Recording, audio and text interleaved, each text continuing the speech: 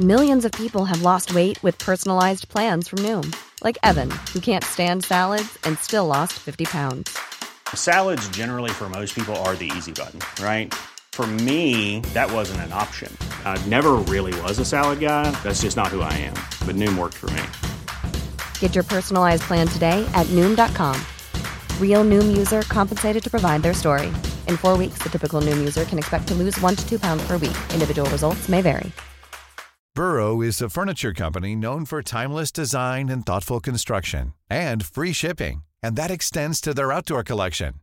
Their outdoor furniture is built to withstand the elements, featuring rust-proof stainless steel hardware, weather-ready teak, and quick-dry foam cushions. For Memorial Day, get 15% off your Burrow purchase at burrow.com/ACAST, and up to 25% off outdoor. That's up to 25% off outdoor furniture at burrow.com/ACAST.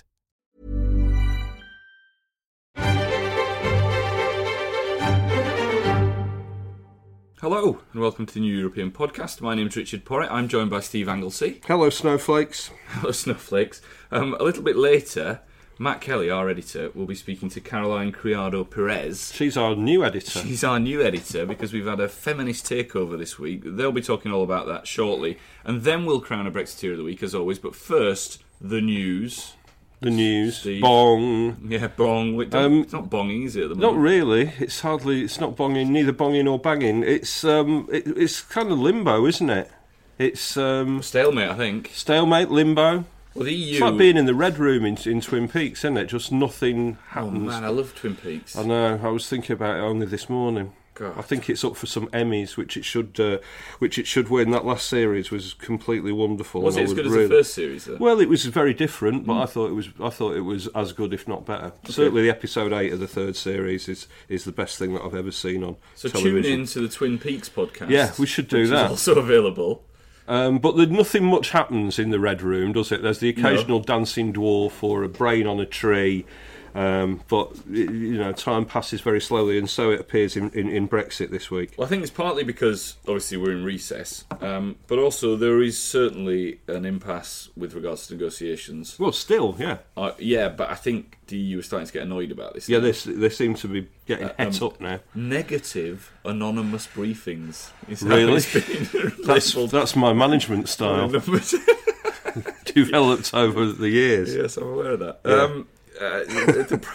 The Prime Minister has been accused of chasing a fantasy. Chasing a fantasy. Now, it's good, that, isn't it? Isn't that a book in the 50 Shades series or something like that? I don't know. Quite possibly. Or isn't it a Shed 7 song? Chasing a fantasy. It sounds like, doesn't it? It sounds be. like a bad Britpop song. Yeah, it should be. And Mrs May hit back, saying she that we hit should back. Yeah, saying we should look beyond sound bites. That's good. This from the woman. Yeah, Brexit means Brexit. Strong and stable. Red, white, and blue Brexit. Extraordinary. Brexit means Brexit. We're going to make a success of it. Did she really say that? She did. Yeah. It's the self-parody meter is running high, isn't it? Very high, and has been for some time. Yeah.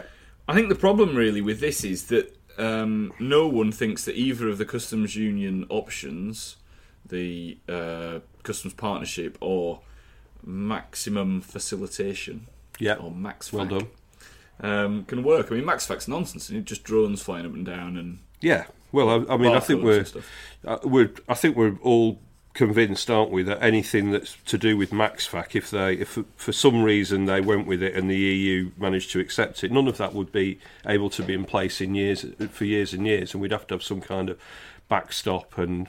Well, we're talking about 2022 now, anyway, aren't we? Rather than 2020. So, but I think. Do we need Skynet to have been invented though for MaxFac to really work? Just an army of red-eyed drone. Now I know why you cry. Anyway, I'm sure once Skynet becomes sentient, that the MaxFac will work. A Whitehall just letting this run though, in order to keep us on tenterhooks. Well, I don't know. It's so badly planned, isn't it? That you just think that in the end, is Theresa May's plan to just go, to wait till the last possible moment and then just to go to the cabinet. Right, this is it. This is what we're doing, and everybody's got to back me or get out now. Possibly. Knowing that she'll win a vote of the full cabinet. I mean, possibly. Or is it indeed, let's just not make any decisions and hope nothing ever happens and we just sort of carry on in this limbo? Well, that's right, yeah. Where at least the economy is growing by 0.1% a quarter. Woohoo! The bunting remains out. Yeah. I kept it out because after the wedding I thought, well, we've got GDP figures in 10 days. Well, and we're going to win the World Cup, aren't we? So, yeah, you might as well leave it out. If we do win the World Cup, right? Yeah, if we do win the World Cup, this is like if there's a highly successful Brexit which delivers £350 million a week for the NHS. I think that's more likely than winning the World Cup. Yeah, go on. If we do, yeah, go on. Snap election, World Cup, yeah. Snap election. If we win the World Cup, you've got to call an election. Held aloft, Theresa May getting a tattoo of a big gun on her back of her leg like Raheem Sterling. Please leave. I mean, should we leave Raheem Sterling alone? I am a heavily tattooed man. As you are. Yeah. But I haven't got an M16. I think it was. No, they're not very accurate, are the M16s? They're sort of, which is similar to Raheem Sterling's shooting ability. Yeah. Isn't it? Well, I love Raheem Sterling. He's I forgot you were a Manchester City. He's come on leaps and bounds this year, L's and B's. Yeah. I imagine I wouldn't have an M16 tattooed on my leg, but it's. Do you know what I mean? When the Sun attempted to link it to the stabbing of 2 people in Wolverhampton, well, that was silly. I think But I imagine that his M16 shooter will be hitting a lot of side nettings and corner flags in Russia. There you go. Okay, well, Listen, you won't be invited to mine and Theresa May's World Cup party then. When she calls the snap election. When she calls the snap election. Harold Wilson did that, didn't he? He did, that's right, yeah. And he also said he lost in 1970 because England got knocked out of the World Cup. Yeah. And where's he from? Harold Wilson. Yeah. Huddersfield, I believe. What a glorious town that is. It's a beautiful town. Premier League town. Anyway, shall we return to the EU? Chasing a fantasy. I mean, I'm with the EU. Hunger Games 6, Chasing a Fantasy. All this sort of don't brief against us. Well, what they're actually doing is getting out there the fact that there is no negotiations going on. They're sat around a table opening their lunchboxes and reading the FT. Yeah, that's right. Yeah, well, I don't think... I mean, Boris Johnson's not reading the FT, is he? Tribes. Well, he's reading an old copy of Viz comic, isn't he, that somebody's censored? Yeah, quite possibly. And I think, and again, I like civil servants. I don't think they're massively worried about this. Well, I don't know. I mean, the EU seem to have retreated into a sort of "you're going to make us do it" mode now, haven't they? They seem to be the guy who said, the senior EU official who said that we were chasing a fantasy, sort of said, you're now backing us into a corner and making us do all these unpleasant things that we don't really want to do. Yeah, exactly. And, threatening the EU. EU have always been quite leaky and briefy. Well, of course they have, and they've always been mildly threatening in the background. Yeah. But, I mean, what they seem to be saying is that these threats are all becoming a reality. I mean, look, when have we got to sort this all out by? Yesterday. By June, really, isn't it? By the end of June. Yeah. Well, wait a minute. What's the month? Oh, June. It's June. It's the start of June. So we've got to start this out by the end of the month, haven't we? It's all got to be agreed completely by October. Yeah. And we are Ireland. Nowhere near, are we? Well, that's a real worry. We're nowhere near deciding what the role of the European Court is in ruling on the things which will come out of all of this withdrawal. We're no nearer to what we're going to do in relation to Euratom, which is the sort of European Atomic Energy body. All the science and research stuff that Theresa May talked about in her last major keynote speech and said Britain would be a part of these partnerships with Europe. France now appear to be saying, well, no, you're not going to be part of these, part of a partnership with us with this. And then we've got the whole Galileo. Don't worry, we're going to colonise the moon. Yeah, we are with Gavin Williamson. It's about as likely as us winning the World Cup. Did you see Gavin Williamson with Richard Madeley, by the way? Wasn't it brilliant? Oh, New European reader. It was at home. You haven't seen that. It is the highlight of the week. My favourite bit, though, was when the elephant walked past. Yes, Can it just get any weirder? Exactly. It is very funny. It was one of the great moments of the week. Talking of people who make me laugh. Yeah, go on. Jacob Rees-Mogg doesn't want to be Prime Minister. He doesn't want to be Prime Minister. Do you believe him? Not really, no. It's the most ridiculous lie, isn't it? It is, yeah. He's really gunned for starting on the Sunday shows and then again on Monday. Really gunned for Prime Minister. Has he got a gun tattoo on the back of his leg? I'm sorry, I'm a tabloid hack. I talk like a tabloid. You do newspaper. talk like a tabloid hack. You're blasting Jacob Rees-Mogg now. Richard Porritt Porritt last night blasted Jacob Rees-Mogg.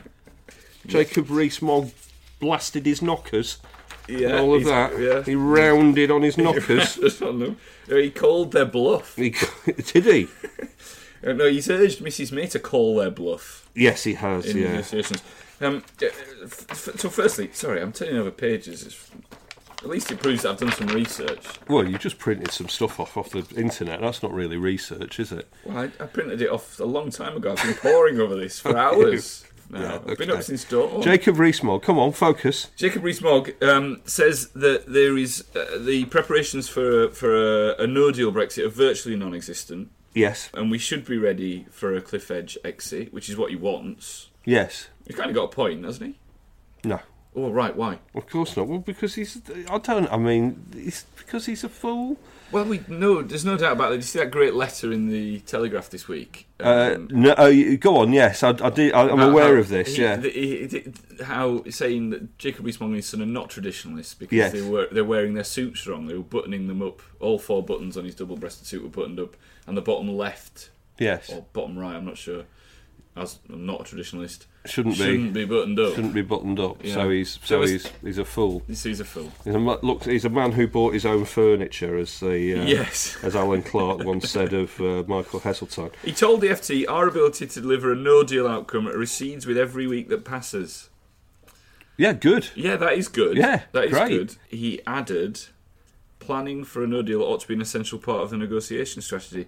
To show we could easily walk away would worry the EU, strengthen our position, and failing to do so would be both incompetent and weak." Well, look, in terms of us not having prepared for anything to do with this, he's got some semblance of a point, hasn't he? Because we haven't prepared for any. Well, the Irish border. Let's take the Irish border question. Yeah. We haven't prepared for any of this. We haven't prepared for apart from saying that we're going to turn the whole of Kent into a massive coach park. We haven't really prepared for any sort of. We've not prepared for anything. No, we haven't prepared for anything. It's not just your preparation for this podcast is better than Britain's preparation for Brexit. I agree.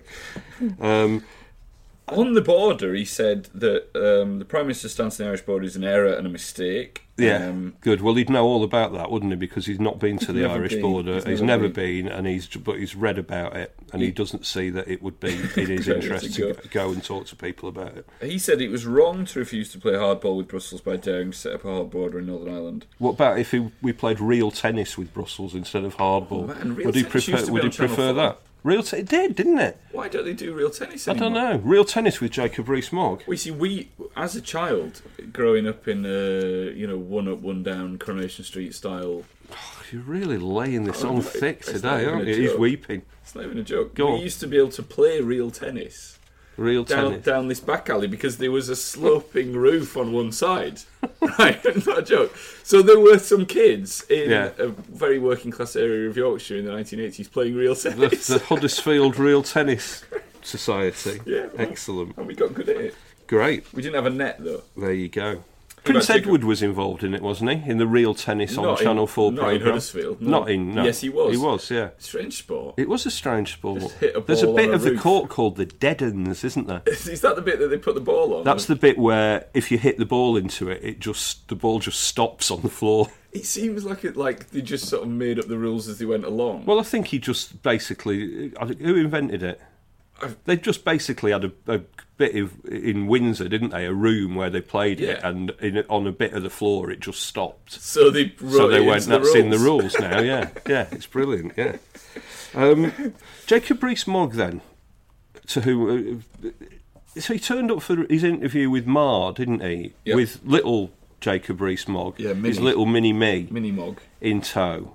And, and 2 weeks before he's there with... is it normal for politicians to bring their kids into dressed as themselves to TV interviews? Or is it part of his strategy? I've interviewed plenty of politicians. I've never interviewed any politicians' children. No. But Brian Clough used to take his kids everywhere.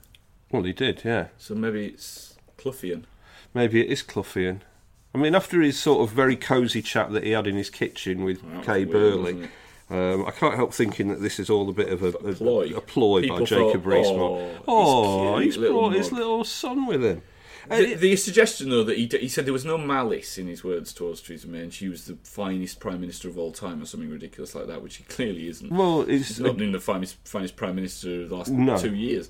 But once again, that is another stunning example of the fact that, what will ultimately count against Jacob Rees-Mogg, as it has counted against Boris Johnson, who is now probably the most unpopular politician in the country, is that the more you find out about these people, the more you find out about these people, the more you dislike them. And the more Jacob Rees-Mogg puts himself in front of the cameras, and this is why he has to invite Kay Burley into his kitchen and turn up with his lookalikes on, is that people will realise that he's not a very nice person and he's a massive hypocrite. Yeah. Jacob Rees-Mogg...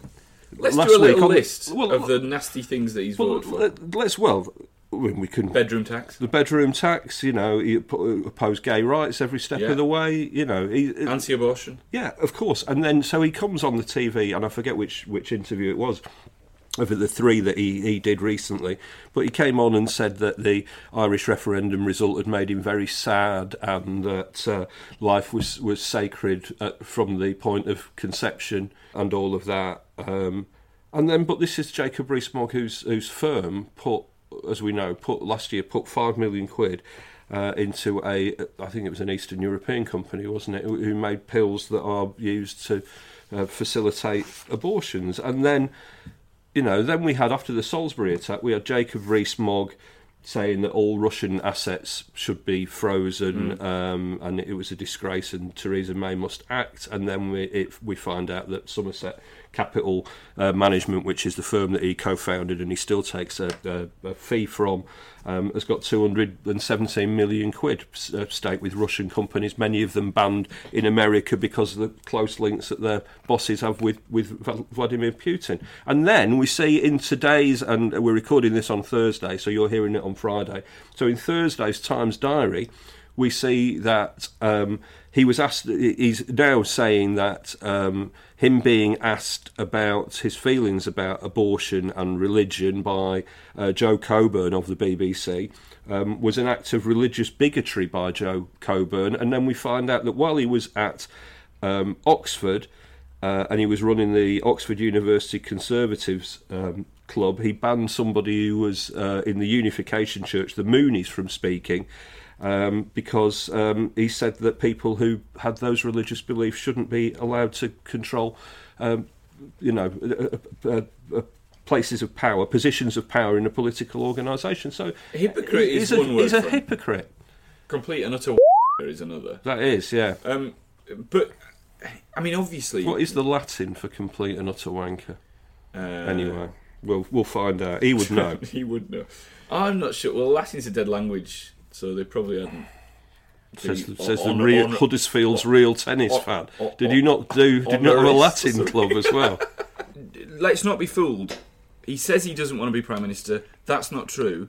He will happily force a leadership challenge and he will stand. I think probably he wouldn't win, but he definitely wants to be Prime Minister. This, like you say, the thing with his son, all this nonsense is him not just wanting to push a hard Brexit through, he's seen an opportunity to lead his party. Completely, yes, I totally agree with you. Please, do not believe his nonsense.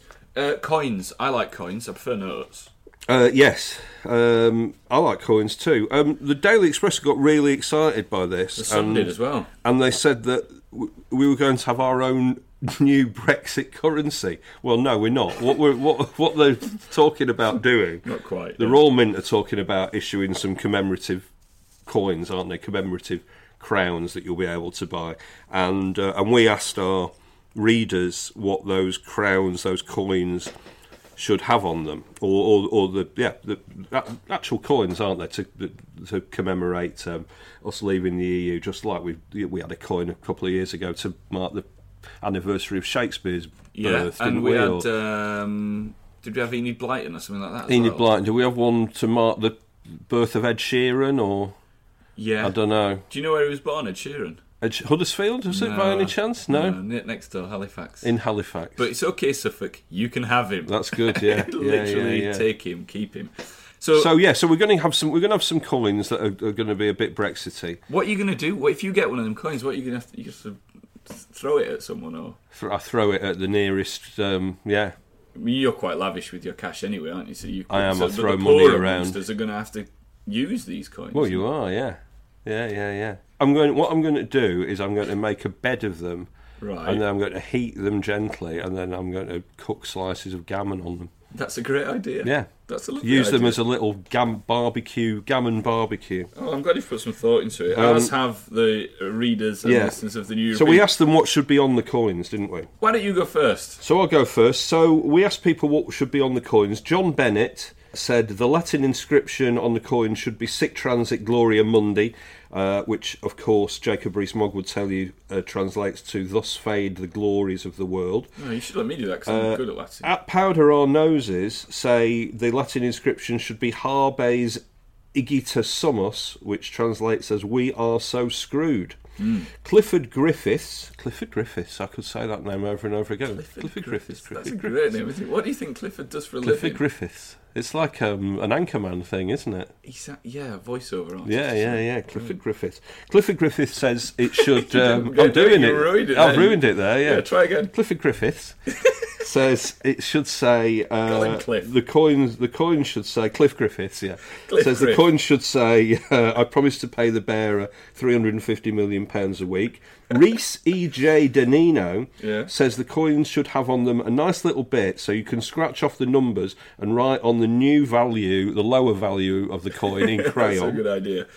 And then we had various ideas, and I know you've got some there as well. Yeah. Various ideas about what the sort of the visual should be. Pablo Mars said it should be a chess pawn surrounded by dumbbells rampant.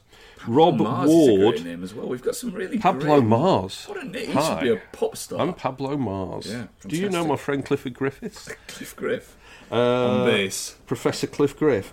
Rob Ward said it should be a unicorn stabbing itself up the arse with its own horn. Ooh. And Daniel Ledger said it should be a dodo. And you've got the others.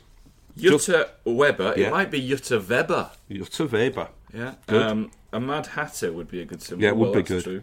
And at Blue Unicorn Moon, people love unicorns at the moment, don't they? They do, yeah. A plot to piss in. Jonathan Clive Cooper said Britannia cutting off her nose and then a thin and mangled lion. Yeah. Yeah. And Richard Howard, Britannia sinking below the waves. This is a good one from Toby Knight. Yeah. Johnson and... Oh, no, this is revolting. Oh, dear. Johnson and Farage in a 69 position on one side, Trump and Putin double-header on the other. Enduring image, isn't it? Dear me. My favourite, as always... Darren Leathley. This Darren Leathley, who we should probably just get to come and work for us. Yeah, we can't should pay do. you, Darren. But no. You can... He's got a few here. I'm going to save the best for last. Burnt Bridges. Yep. The Will of the People, exemplified by a side of gammon.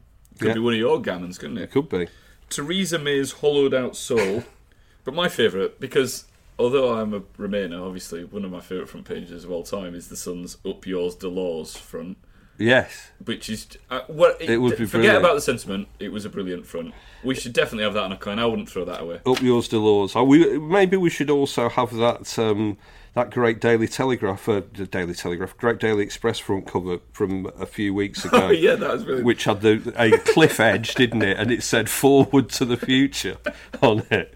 Here we go. Someone was taking the mic. Yes, I think it may have been Mickey taking that. Thanks, Steve. We're going to hand over to Matt Kelly next, who is with Caroline Criado Perez. Stay angry. Fight Brexit. Subscribe to The New European. Your first 13 issues of The New European are only £13 when you join us and become a subscriber. Order by telephone by calling 01858 0438840 and quoting podcast 1, or order online at our website, www.theneweuropean.co.uk. Stay angry. Fight Brexit. Subscribe to The New European. Great to be here with you, Caroline. I'm here with Caroline Criado Perez. Yes? Very good. Yes. I mean, it was a bit forced. Oh, yes. Slightly embarrassing. That's me all over. But... and I have been forced to this point where you are actually editing I can't believe you just said that. The new... What? Does that mean something horrible? Right, we better start this again. No, it doesn't mean something horrible, just like the dad puns, really. Oh no, I am though, aren't I? You've already established that. You just did a dad pun. I'm terrible. Okay. Well, anyway, you're editor this week of The New Feminist, which is a one-off... It's a takeover edition. I don't want to mansplain to you what your paper is. I don't know. Tell people. So it's a feminist takeover edition. In the style of the Guerrilla Girls, we've come in, spray painted over the original cover, and announced that from now on it's a matriarchy over here. Yeah, absolutely.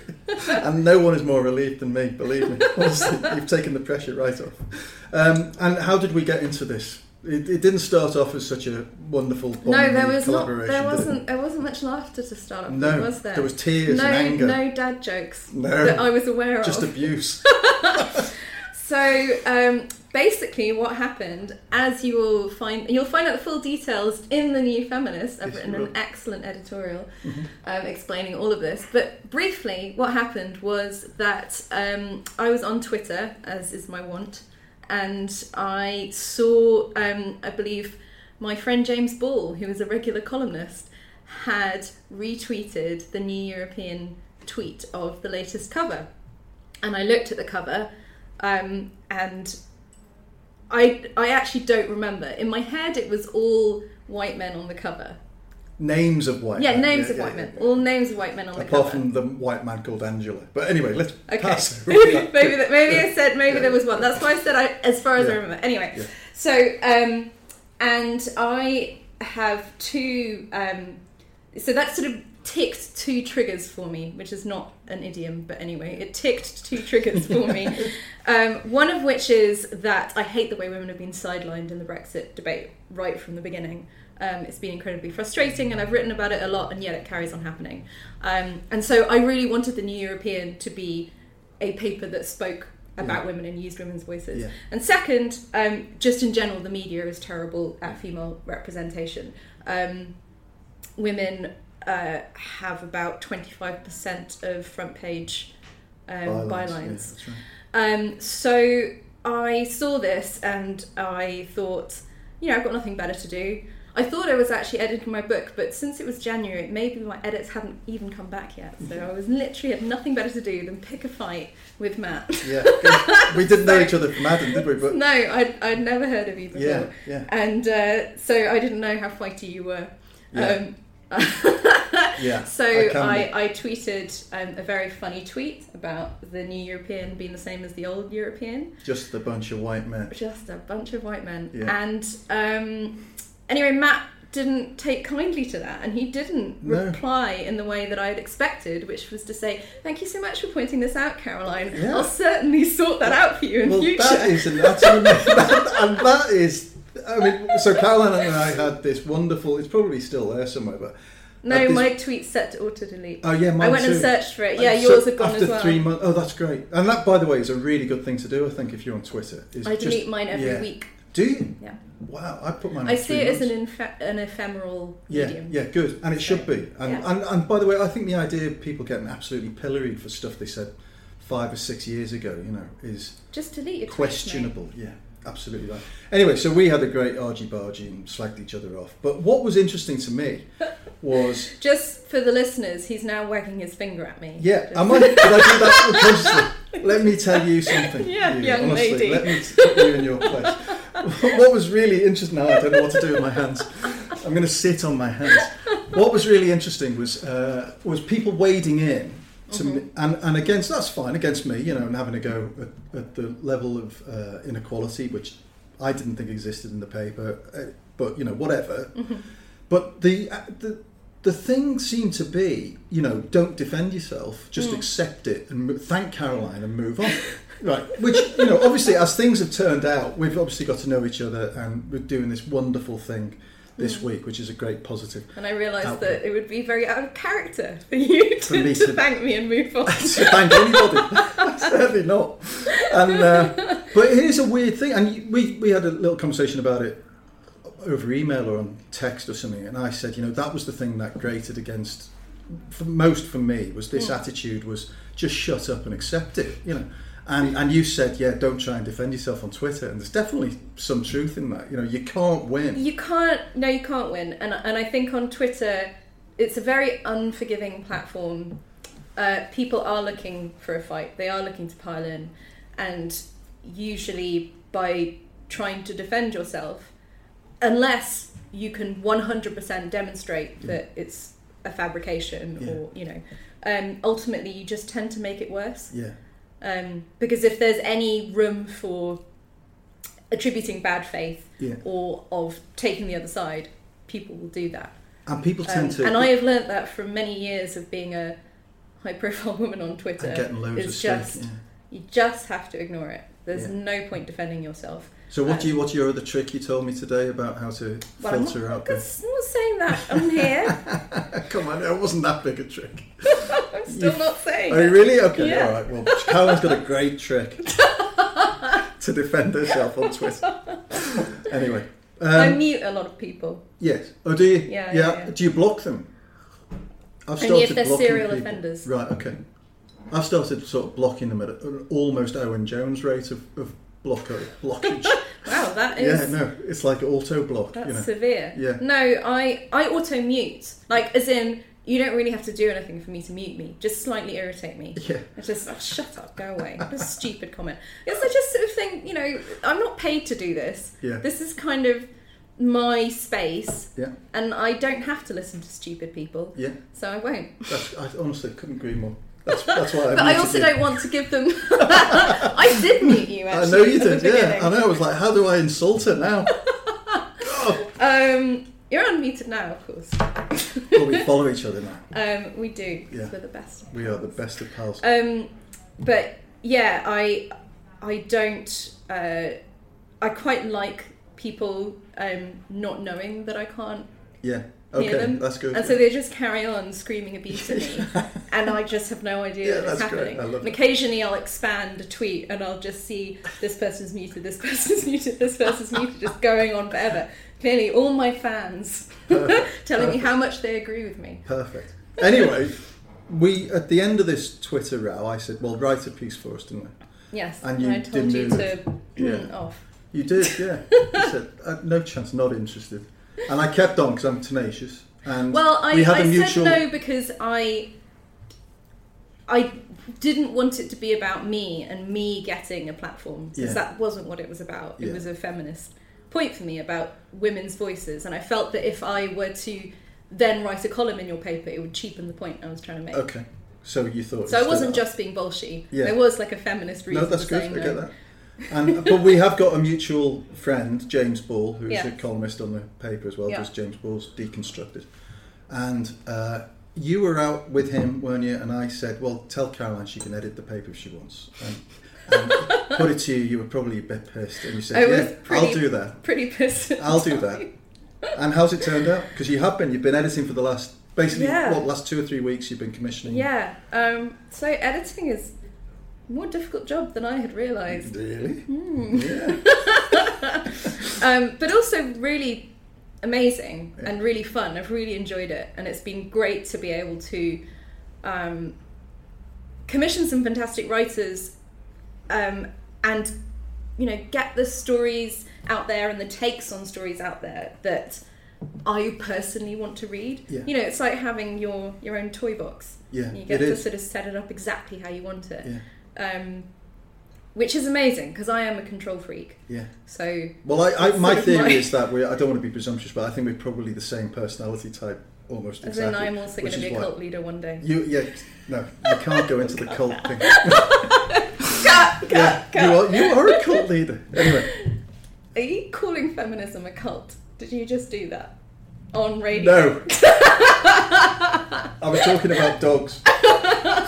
No. Anyway, so you've got some amazing writers in the paper. To be absolutely truthful with you, as I've seen the procession of amazing stellar names coming in, I've been going, oh my God, this is going to be better than my paper every week. Yes. So terrific.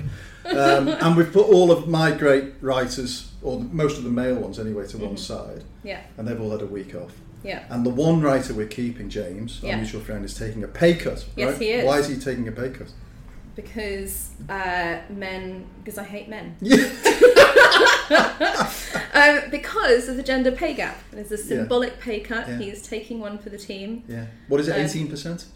I think the gender pay gap in Britain is 18.4%. So that is the pay cut that he will be taking. I had thought it was 20%, and he has very insistently told me that I'm incorrect. Well, he's good on detail. 18.4%, and he won't take a penny less. Keep latch onto that 1.6%.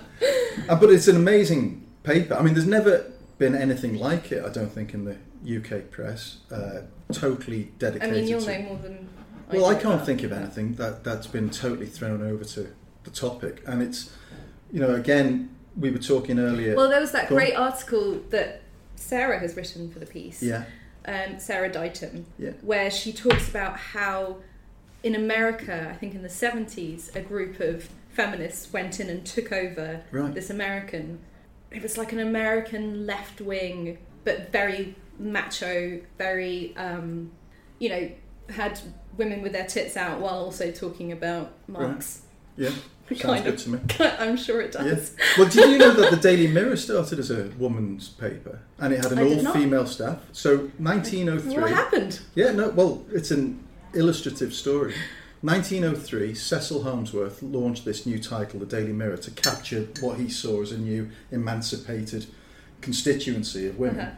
And it had a woman editor, entire female staff. They marketed it on the first issue, but giving away a free vanity mirror that you had to collect. I was wondering when that was going to come into it. Right, so it was. I mean, it was clearly of its time, and it just didn't work. I think it was that idea was obviously ahead of its time, and it didn't work. And they turned it on its head, and they did this picture newspaper instead. So they had big front pages just full of photography, which was also completely new and innovative. But the paper started as the paper for women. Right. Yeah. So, and I worked on the Daily Mirror for a long time, so I feel like I've realised Cecil Harmsworth's dream now. Well, congratulations. Thank you. No, to you. See, I mean, what happened there is, have you seen the Onion article? Man finally put in charge of struggling feminist movement. So, that's you, and that's great. Congratulations for rescuing feminism. I like to feel that one day there's a plinth for me in Parliament Square. Sure. No. Sure. Why not? Do people know what have you've been campaigning for feminism for so long now? Well, you've really achieved stuff though. I haven't actually been campaigning that long. How many years? So since late 2012. Okay. Wow. So no, not really that long, and I only discovered feminism a couple of years before that. Yeah. So I've been a feminist for not even a decade, actually. Wow. I guess I've got the fervour of the new convert. Yeah. I'm like a born again feminist. Yeah. And but tell the folks at home what you've done. I mean, you were responsible for Millicent Fawcett's statue. Yeah. So the two big campaigns that I've run are getting a female, or keeping a female historical figure on the back of Bank of England banknotes. Because they announced that they were going to remove Elizabeth Fry and replace her with Winston Churchill, which meant that they would all be men. So I campaigned for them to not do that. Yeah, successfully. They agreed. And one of the things that, the most important thing for me, which is something that never really gets mentioned, and you'll probably cut it out of this because it's very boring and wonkish, but... We like boring wonkish. Okay, good. So my argument was that their selection procedure was biased, and that it was biased in such a way as it was not surprising that they kept ending up with white men. Yeah. And so, as well as agreeing to put Jane Austen on the back of the £10 note, they changed their selection procedure by consulting with a whole wide variety of groups, which was, what I wanted, because that means that hopefully this will never happen again. Yeah, great.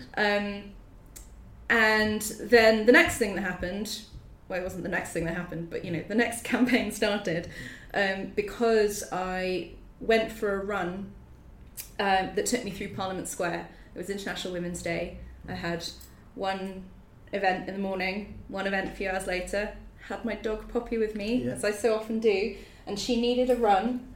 So we went for a run along the river, and I went through Parliament Square, and I ran past Winston Churchill, and I ran past David Lloyd George, and I ran past a guy called Jan Smuts. Yes, funny statue that looks like he's going to fall over all the time. He's got his. No, he just looks like a bluff military. He's got his sort of leg behind him like this, like he's that is halfway through uncanny. a dance. Abraham Lincoln's there, and but anyway, so when I just sort of thought, hang on a minute, are they actually all men? Yeah. And I really didn't think that could possibly be the case, because Parliament Square is such a high-profile place, and we've been talking about the underrepresentation of women in culture for quite a few years now, and I just thought someone else must have done this before I send an angry tweet. So I sometimes do think about my tweets. Before I send an angry tweet, I'm just going to go and count all the statues and make sure they really are of men. And indeed they were. So I sent my angry tweet, and kind of hoped someone else would do the campaign instead of me, because I didn't really want to do another campaign. Campaigns are not actually very fun. They take over your life. They're exhausting. Obviously they're unpaid. So it's just a stressful, long drawn out process. Plus, after the last one, I got sent a whole bunch of rape and death threats. And I wasn't really keen on the whole idea of starting a new campaign. So I sent a tweet and carried on running, and I just couldn't get this bloody square out of my head.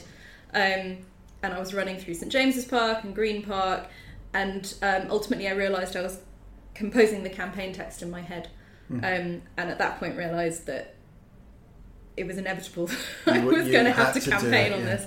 So I set up a petition on my phone, and just over 2 years later we unveiled the statue of Millicent Fawcett in Parliament Square. I mean, I know 2 years is a long time, but I thought actually it was incredibly quick, given the fact that it takes a long time to get the statue. Yeah, I mean, in sort of statue terms, that was very quick. In my patience terms, it was extremely slow. And why Millicent Fawcett? I mean, obviously we... So there were a number of reasons. So after having started the campaign, I then started to do a bit of research on statues in Britain, and I counted all the statues in the public monuments database. I counted them by hand, because you can't disaggregate by sex on their database. And I have fun as a feminist counting statues, so it was a great weekend. And actually I'm really glad I did do that in the end, because I uncovered loads of really weird things that I wouldn't have found otherwise. Like, there are more statues of men called John, of real life men called John, than there are real life historical women. Full stop. Wow. That's I think I counted 2.7% of the statues in Britain are of named historical women. 2.7%. It's higher if you include royalty, and that's almost entirely because Queen Victoria just really loved putting statues of herself up, which I kind of have a grudging respect for. It's there's something quite ridiculous about it, and very unladylike in the Victorian era. But most of the statues are allegorical, unnamed, quite often abstract, and if they're not abstract, they're nudes. And so I had this template of things I didn't want. I didn't want an anonymous statue. I wanted it to be of a named woman. There were so few named women, and so many of them were repeats, that I wanted it to be someone who didn't already have a statue. So that ruled the Pankhursts out. And then the other stuff was, I wanted her to be a stateswoman and not young and naked. So, once I'd ruled out the Pankhursts and given the space, the council was clear it had to be one of the leaders. And given Millicent Fawcett amazingly doesn't have a statue. I mean, if she were a man, she would have loads of statues. And were the council on board straight away, or did you have to... Well, you had to go through the planning process, and so they don't say we're on board. It's all very poker facey. But so what's the? It's That's odd, isn't it? So you have to apply for planning permission, do you, as a citizen, to say, I want to put a statue there? Well, I did it with the Mayor of London. Okay. So there are two groups you have to get to agree for that specific space. It's a weird space. So the Greater London Authority has... it's like one of them has jurisdiction over it and the other one actually owns the land or something else. So it's Westminster Council and the GLA. So I started off with the Mayor of London and got them on board pretty quickly. And so then we put in this planning application. So I think it technically came from the Mayor of London. Yeah. And then it went to planning and they said yes. I mean, how could they say no? I mean, that would be... Well, they could have said no. There was another... there was another planning application that went in at the same time for a statue of Pankhurst. Okay. And when I originally heard about that campaign, I sort of thought, well, it seems stupid for us to not work together. Like, why are we both, we're both presumably are lovely feminist people who want to go for the same thing. Anyway, we went for a meeting and it didn't go very well. Oh. And they were very, very insistent that it had to be Pankhurst. And at the time, they were planning just a sort of replica, but bigger, of the one that was already in Victoria Tower Gardens. Yeah. I mean, that was the other thing. Pankhurst literally had a statue just across the road. Yeah, that's right. So not only does she already have a statue, she already has a statue within sort of 1 mile radius. Yeah. We couldn't agree. And so we ended up going without them. It's great, and it's a really distinctive statue. There's nothing quite like it. She looks amazing, and she's carrying this banner, right? She's carrying this banner, and I think she's the only statue to represent tweed, which I think is very cool. Oh wow! So most of them are smooth surface, and they've actually. So the other very cool thing, two very cool things about the statue. One, it is the first statue by a woman in Parliament Square, and second, it's the first statue I think in Britain that where the mould was 3D printed. Ah, wow. Which is awesome. And it's got the great slogan, hasn't it? Courage calls out to courage everywhere. I really love that. Yeah. Not just because it's a very sort of, it's a great phrase, but also the context, which is she said it referring to the death of Emily Wilding Davison, who was the suffragette who threw herself in front of King's Horse and died. And the reason I like that is because, the suffragettes and suffragists are often presented as if they were mortal enemies who just didn't get on, which is obviously ridiculous because they were both fighting for the same cause. They both wanted votes for women. They just had different ways of going about it. And the other reason I really like it is because people, I think partly because we have this weird image of them as having been antagonists, when in fact, the people were members of both WSPU and the NUWSS, and they went between the two, and they sometimes worked together, is that I think, it's a fundamental misunderstanding of how change happens. And people like to think that either the suffragettes got us the vote or the suffragists got us the vote.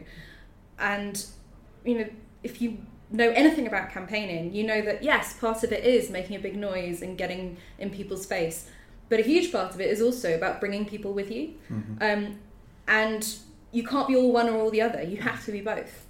There's an interesting analogy with Brexit, isn't it? Because we saw it started out as two very polarised camps, and I think at some point last year people started to recognise that they were going to have to win an argument, and bring people with you. I don't know how. I don't feel like either camp's been particularly successful at that. No. Also, I'm still very, very anti-Brexit. Yeah. So I haven't been. Yeah. What do you hate about Brexit? I mean, everything. Everything. Yeah. I hate the sort of jingoistic harking back to a. Can I swear on this podcast? Yeah. Harking back to this bullshit bygone age that existed for a very specific set of reasons, i.e. empire. That's why we had all the money, that's why we were so great. We don't have that anymore, which is good, but it also means that this whole Britain's just brilliant because we just happen to be superior and we don't need the EU. It's just absolute rubbish. So it's the idiocy of it that really makes me angry. The idiocy of it mixed up with the racism of it. And then also as a feminist, you know, it's just clearly a bad idea. The EU has been incredibly important for women's rights. And is behind a lot of the rights that women take for granted in the workplace today. And all of those could be up for grabs when we leave the EU, which is terrifying. You know, I don't want us to end up like America with no maternity leave, no maternity pay, no sick leave. And there have already been examples of the coalition government trying to, but you know, this was before Brexit, trying to get rid of certain parts of EU legislation for women's working rights, and they couldn't because of the EU. So we already have evidence that they'd like to do this. And then, you know, so what's going to stop them when we leave? Nothing. This is what, I mean, that's the overriding sentiment that keeps me passionate about this, is that I just think people are being conned, you know, by people with very clear self-interest, but are somehow presenting themselves as men are the people or women are the people, and referring to other groups of people as some sort of elites, you know, for arguing against them. But they're conning people, you know, and the people at the end of the day who are going to suffer are ordinary people living in some places that need help, not hindrance, you know. So anyway, you know, hopefully... But I think that the Remain campaign is partly to blame for that, because they didn't actually make an effort to talk about how the EU impacted on ordinary people in a real life way. They spoke about things that people don't have a visceral grasp on, like GDP and, you know, banking, you know, and immigration targets. You know, so just doesn't mean anything to anyone. I've always what thought... means something to someone is, will I get fired if I get pregnant? You know, will I have a minimum wage? Will I have a job? Will I have job security? You know, all these things which would have been relevant and important to talk about, they didn't talk about. So no wonder they were able to sell the line that, oh, they're just a bunch of sort of bureaucrats who don't know anything about real life, because that's what they sounded like. I've always thought it was tragic that, I mean, Liverpool, I've said this before, but Liverpool that voted to Remain quite strongly, and the northeast of England, very similar demographics, similar kind of problems, similar issues, voted the exact opposite way. And the reason Liverpool voted in favour, I think, is because they'd seen the EU at work. You know, they'd seen the Capital of Culture programme, they'd seen inward investment for a place that the Tories had literally written off and said, you know, just manage the decline of Liverpool. And Liverpool now is this great cosmopolitan rebirth. But wasn't that the same with Cornwall, that got a lot of EU investment and they voted to leave? They did. So, and also Wales voted to leave. So it's not. There's no kind of straight line you can draw on this stuff. But maybe because it's a smaller, more concentrated. But it's and I think more rural as well. You know, so Liverpool obviously has a kind of internationalist outlook anyway. But it was a shame that Liverpudlians couldn't go and talk to people in the northeast, you know, and say, you know, look at this, rather than Ed Miliband or David. Well, Cameron. exactly. That's the other thing. You know, these people like Cameron and Miliband going off around the country. Again, that's not the way to like present yourself as a side that is speaking for the people and comes from the people. And of course, as I've mentioned before, they barely mentioned women at all. But I guess, I mean, look, next time round, if it happened again, if you could go back, we'd be more active, you and I, you know, and you know, there would be no complacency about making the case for the EU, whereas I think, I can't speak for you, but for me, I just assumed Remain was going to win, you know. And I wrote some articles, some very strongly worded pieces. I wrote a piece for Grazia because I was like, I've got to get out of my New Statesman bubble. I don't know how the Grazia readership voted. Well, anyway, probably to Remain. The New Feminist this week it's an absolutely outstanding piece of work. So congratulations on your first editorship of a newspaper. It's gone exceptionally well. Do you want to tell people a little bit about what's in it? It'll be on sale as people listen to this. Right. So, Okay. Why should they go out and buy the New Feminist? Why should they go out and buy a New Feminist? Well, we've got a banging piece from Helen Lewis. Which I think is one of my favourite pieces of the whole... Am I allowed to say that? Is it like with kids, you're not allowed to have favourites? No, you can have favourites, She's written a brilliant piece, which if any of you are on Twitter, you may have seen people like Toby Young saying, "Oh, we like referendums, do we now?" Following the Repeal the Eighth success, and so she has written a wonderful piece, absolutely skewering that argument. She totally nails the. It's so good. Yeah. Oh, what else have Suzanne we got? Moore's writing Suzanne Moore's piece. written a beautiful, just again another piece that just makes you think, this is amazing.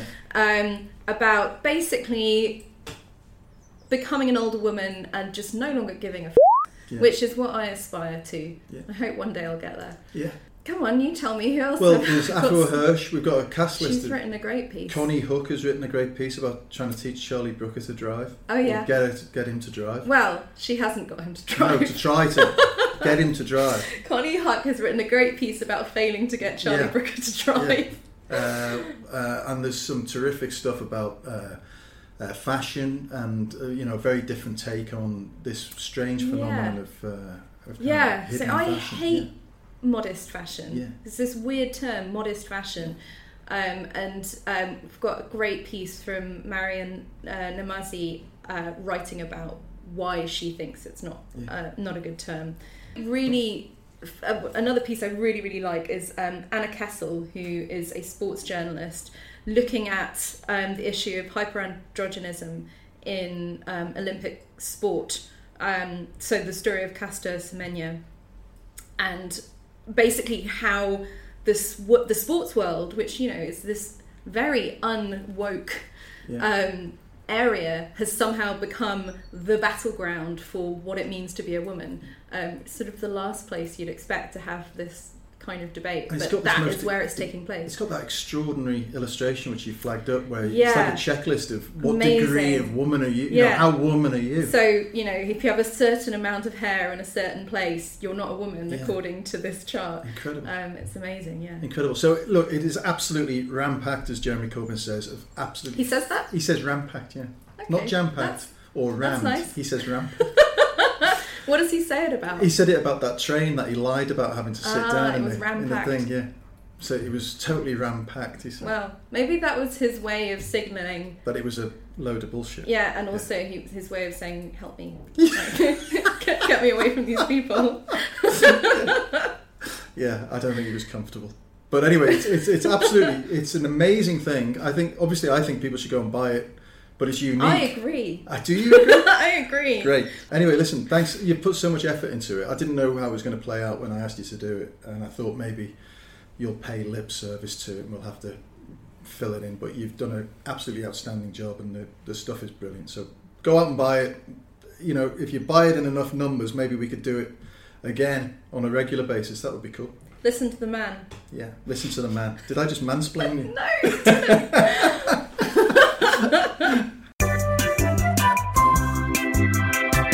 Brexiteer of the Week. Welcome back. Steve has joined me again for Brexiteer of the Week. Steve, make them funny. I can't make them funny. I can't make them funny. Brexit's too serious this week. But you know what else Brexit is? It's one of the greatest days of Martin Daubney's life. Do you know who Martin Daubney is? Are you aware of this bloke's work? Yes. He used to be the editor of Loaded magazine. Yes.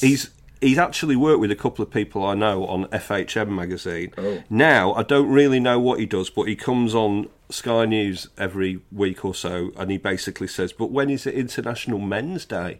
And stuff like that. He seems to be a men's rights campaigner. Right. Anyway, I can't see him getting the chance to take over the New European anytime soon. Not really, no. I think his journalistic career if he's got ambitions in that direction, I think unfounded. Anyway, he turned up on Sky News, as he does, and he said that Brexit Day was one of the greatest days of his life. What he said, vote? He said, I still recall Brexit Day, what I call Independence Day, as one of the finest days of my life after the birth of my children. It was a sucker punch from the silent provinces, who were ignored in the media. But yeah, of course, because people like Nigel Farage were really ignored by the media. But it's saying that Brexit Day is one of the finest days of your life. It seems to be, after the birth of your children, it's the third best day in your life. So what was the best day of your life? And let's take out children.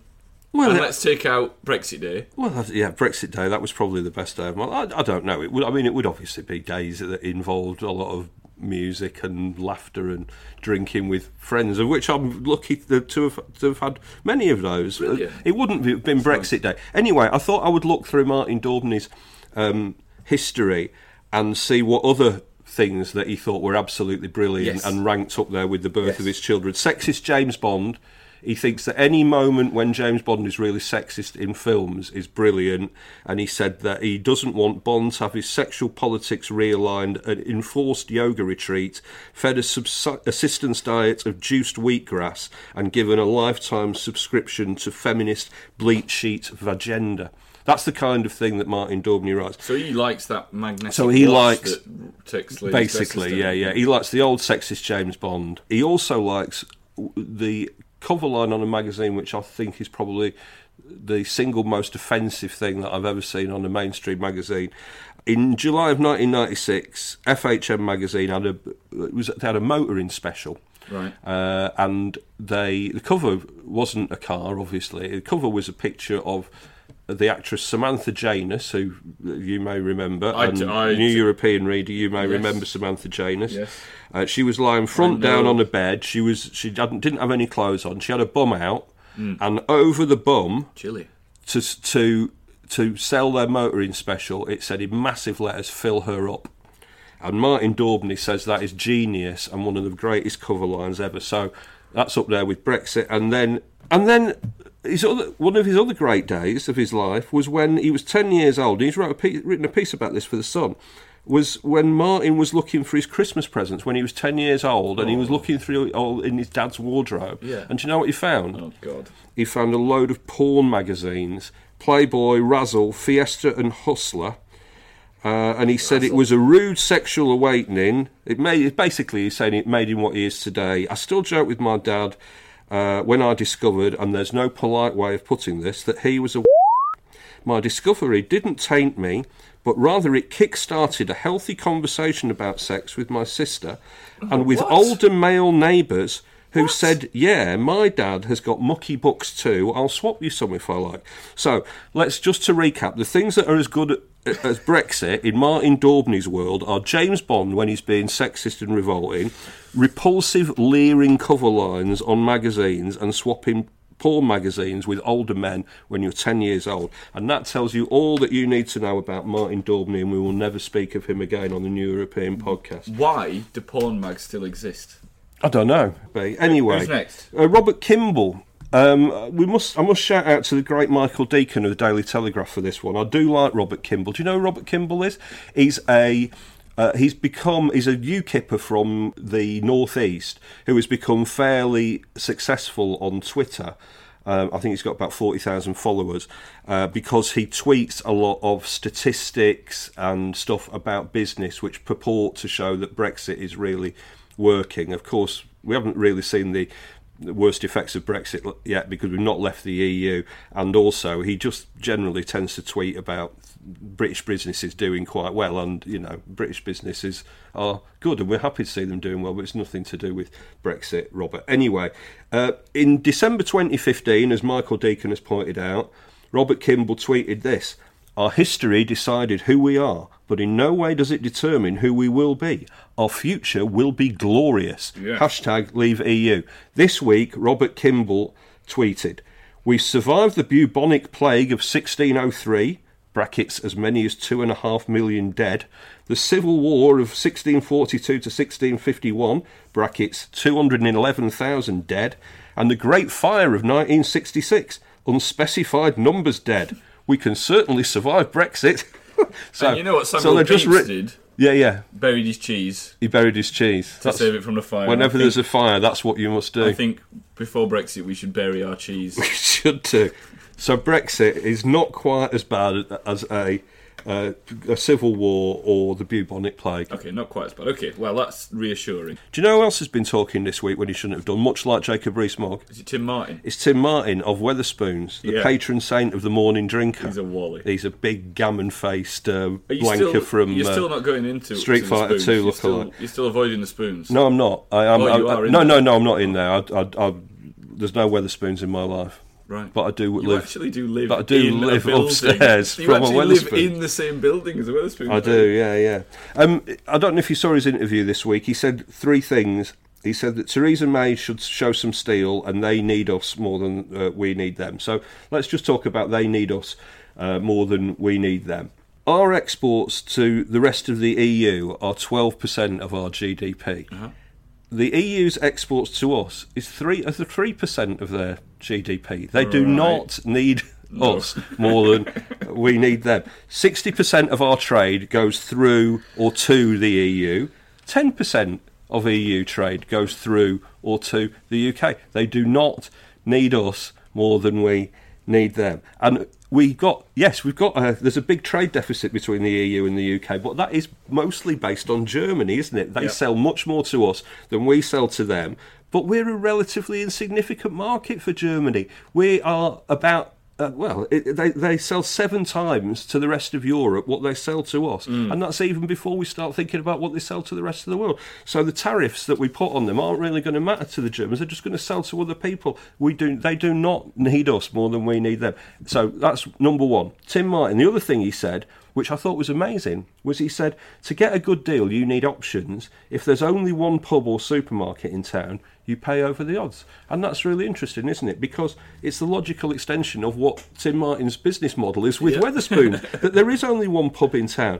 Because, I love pubs, as you can see from my physique, and it breaks my heart that all these great pubs in town and city centres are shutting down, and Tim Martin's big, soulless palaces with no atmosphere are thriving because of loss-leading prices. And, part of it is obviously because small pubs are shutting down because of ridiculous taxes on alcohol to drink in pubs versus when you buy alcohol in supermarkets. And part of them are because of mismanagement by the big pubcos who squeeze all the last penny out of the tenants, and they also squeeze the last penny out of you and me when they're drinking them. But a lot of it is down to Tim Martin and his knockdown prices and his loss-leading prices, driving competitors out of business. I wonder what will happen to those prices, by the way, when Tim Martin has driven all of the competitors out of the market. So that's the second thing. The third thing that he said, which I thought was really interesting, was I've got a 4-point plan in the event of no deal. And his 4-point plan is this: cancel the exit fee, whatever it was, 60 billion euros, wasn't it, or whatever we're paying them. Yeah. And that will, obviously, the knock-on effect of that was it will make it harder for businesses to trade with Europe. It will reduce the chance of us being allowed to participate in the sort of pan-European projects that we talked about before, Euratom, Galileo, cancer treatment, security, all those kind of things. He said we should quit the single market and the customs union. That is going to be financially disastrous for British business. Absolutely. And obviously will result in a bonfire of workers' rights, but he doesn't care about that. He said we should take control of our territorial fishing waters. Great, but as we've talked about on this podcast before, that's fair enough, but our fishing industry isn't massive to begin with, and it's also built on exports, which will become much more difficult to deliver after Brexit. And the fourth thing he said was that we must grant citizenship to EU migrants who have legally settled in this country. And that seems to me to be, that's great. Well done, Tim Martin, but I can't help thinking that is it because when you do step into a Wetherspoons, there seems to be quite a lot of EU workers working there. Might be something to do with that, don't there? And would it be more difficult for Tim Martin to hire people to work in his huge, soulless Alco barns after Brexit? And would it be more expensive if he had to hire British workers? I think you've found him out. So that's Tim Martin. The Brexiteer of the week, however, is lovely Lord Lawson. Yes. Late break at this one. Yeah, a late breaking one.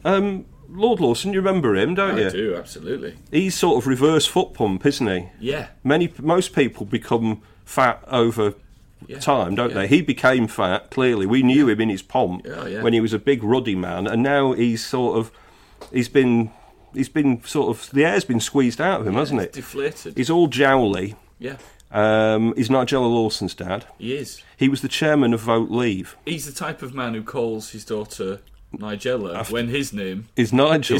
Yeah, that's right, yeah. I don't know. Not even Farage tried that, did he? No. the big news about him is that he's broken off from telling us how marvellous it will be when we put Europe behind us to apply for something called a carte de séjour. Do you know what that is? It's like French residency. Yeah, it's permanent residency in France. So the man who instructed us to vote leave is going to reside permanently in France. And he said that we shouldn't worry about this because it will be... it's tiresome, but not serious, like most of the after effects of Brexit. Well, frankly, I don't blame him. No. No. But it is rather a hypocritical stance. It is. So Nigel Lawson is the Brexiteer of the week. We will wish him a long and happy retirement in France with his jowls baking slowly in the heat because, of course, he doesn't believe in climate change, does he? No. I don't need to put any sun cream on, he'll say. That's the invention of snowflakes and cucks. Very foul image once more on this podcast. What should the listener do? The listener should leave us lots of lovely reviews and big star ratings on whatever your podcatcher of choice is. If you don't know already, we're also available now on Spotify, aren't we? Yeah. As well as through Audio Boom, iOS, all that kind of stuff. You can follow me on Twitter. I'm at Sanglesey, SANGLESEY. You can follow the New European on Twitter. You can. At the New European. You can go to Facebook. You can like us on Facebook. We also have a very active, very good New European readers group too. So join that. And you can follow me at Porritt, PORRITT. Thanks, Steve. That was the New European Podcast. Thank you very much for listening. If you haven't already, go and buy the paper. It's £2.50. As always, there's lots of politics and there is some Brexit, but there's also lots of culture and lots of discussion about feminist issues, as you will have heard. We'll be back next week. Until then, Mr. Campbell, play your bagpipes.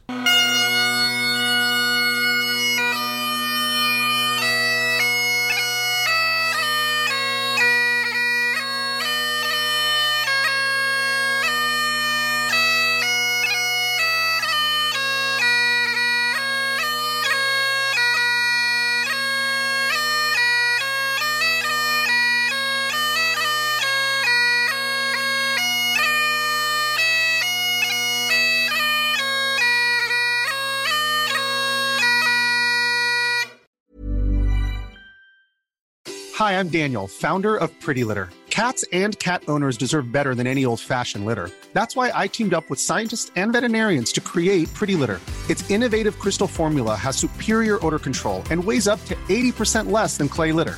Pretty Litter even monitors health by changing colors to help detect early signs of potential illness. It's the world's smartest kitty litter. Go to prettylitter.com and use code ACAST for 20% off your first order and a free cat toy. Terms and conditions apply. See site for details. Even when we're on a budget, we still deserve nice things. Quince is a place to scoop up stunning high-end goods for 50 to 80% less than similar brands. They have buttery soft cashmere sweaters starting at $50, luxurious Italian leather bags, and so much more. Plus, Quince only works with factories that use safe, ethical, and responsible manufacturing. Get the high-end goods you'll love without the high price tag with Quince. Go to quince.com/style for free shipping and 365-day returns. Hey, it's Paige DeSorbo from Giggly Squad. High quality fashion without the price tag. Say hello to Quince. I'm snagging high-end essentials like cozy cashmere sweaters, sleek leather jackets, fine jewelry, and so much more. With Quince being 50 to 80% less than similar brands.